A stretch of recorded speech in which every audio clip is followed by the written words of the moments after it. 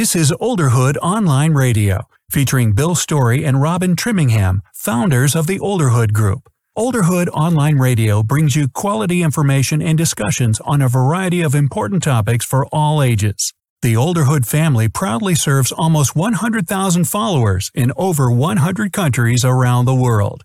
Now, here are your hosts for today's show.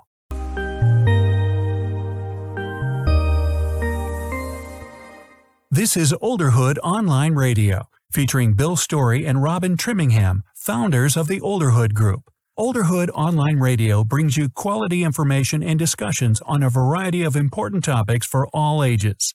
The Olderhood family proudly serves almost 100,000 followers in over 100 countries around the world.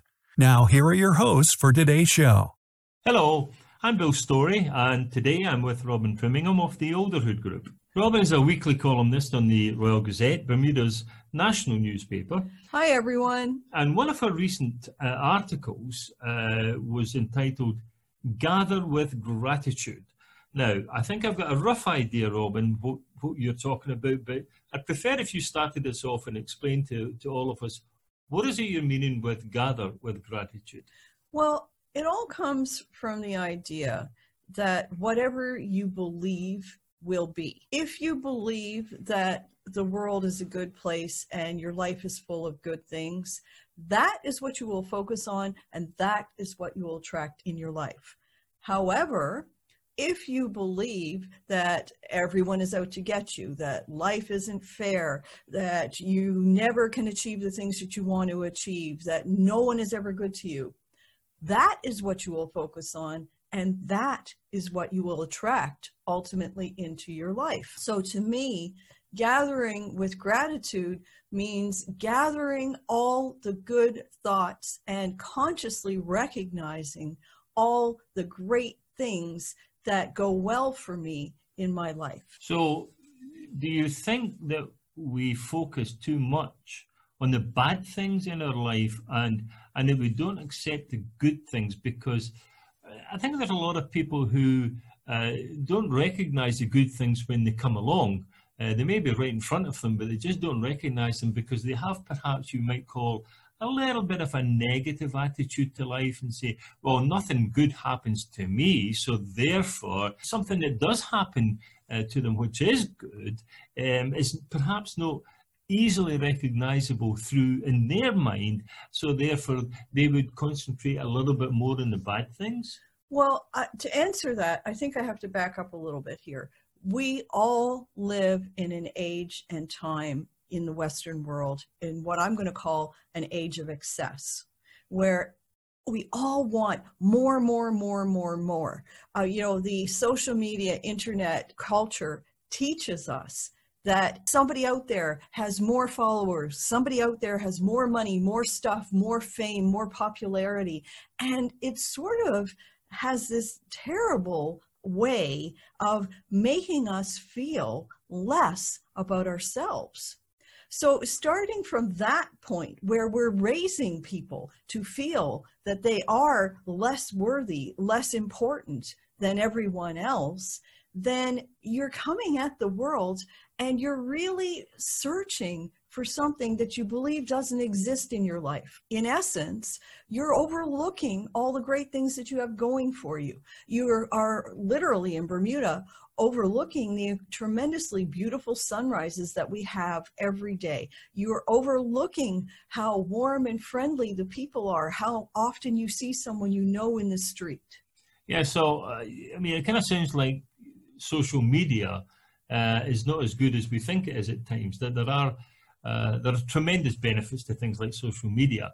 But, going back 10, 15, 20, 30 years, we lived in the village. We may have lived in the city, granted, but we lived in society where things that happened in our life, things that happened in society, in the community, just happened. And we just embraced them as we went about our daily life. But, I think what you're saying is that we can read about things that are happening around the other side of the world, and under previous circumstances, to begin with. We probably wouldn't have known about them, but we certainly wouldn't have been interested in them too much. Whereas today, we can look at things on social media from the other side of the world and be upset, be uptight, and make us feel as though, as you say, that I am less worthy, to use a phrase. I think social media can be a very dangerous thing, but to be clear, it is just the medium by which people are led to feel less in their lives than they otherwise might do so. When you say less, you do mean something like being less worthy. Yes. I just want to be clear about that because I think because of the fast-paced life that we all seem to live these days, where we can switch on, we can switch off. Unlike television, if you think back years ago when the only thing we did watch was television, whatever they were broadcasting was what we were watching. We had to accept it. In other words, if there was a 1-hour television show coming on, you couldn't fast forward. In other words, you couldn't sort of say, I'll watch 5 minutes of this, then I'll go to do something else. You had to sit there and watch it. Whereas in social media, where things like this, things like a podcast, etc., you can stop, you can start, you can make it work for yourself rather than having somebody else tell you. You're making up your own mind whether you do like this, whether you don't like that, or where things that do go on in other people's lives do impact you, will impact you, and more to the point, will have some effect on how you feel about yourself. Well, absolutely. And the biggest difference between television, as you mentioned, and social media is television was almost entirely pre-recorded. There was very, very little live television before internet. Now, internet is live and instantaneous, and there is no escape from it. We all have the internet in our pocket, in our cell phones, and people carry it around with them 24 hours a day, and they're being led to continuously focus on what are other people doing, what are other people accomplishing, and not really focusing on what am I accomplishing myself, what do I have going for myself. So do you think people go to bed at night with, the worries of the day, the stress of the day, and perhaps they take too many bad things to bed with them in the sense that rather than just being focused on the things that happen today in their life, good or bad, they take to bed with them and sleep on things that happened today over which they've absolutely no control. They have no input whatsoever. All they could do was to digest what was being shown to them or being spoken to them, and therefore sleeping becomes a bit of a problem because they're worried about things that they just can't change under any circumstances. Well, absolutely. Take the example of online bullying of children.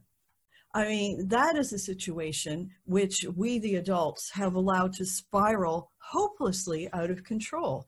And all sorts of untrue things are being said about a young, impressionable person, and they have no escape from this. Yeah. I think that's right. And I think there are, as I say, there are a lot of things in life that we do control, a lot of things that we don't control.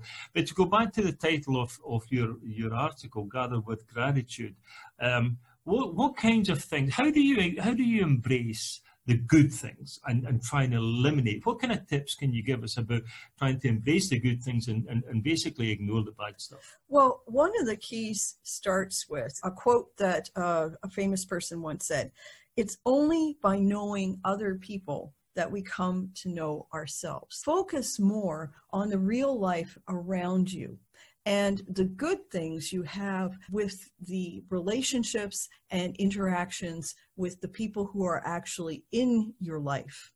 The other thing that I would say is, honestly, truly, never go to bed without thinking about the good things that happen today, regardless of how small they are. One of the things that I worry that people in Bermuda have lost sight of is just how good we have it here. Yes, I know.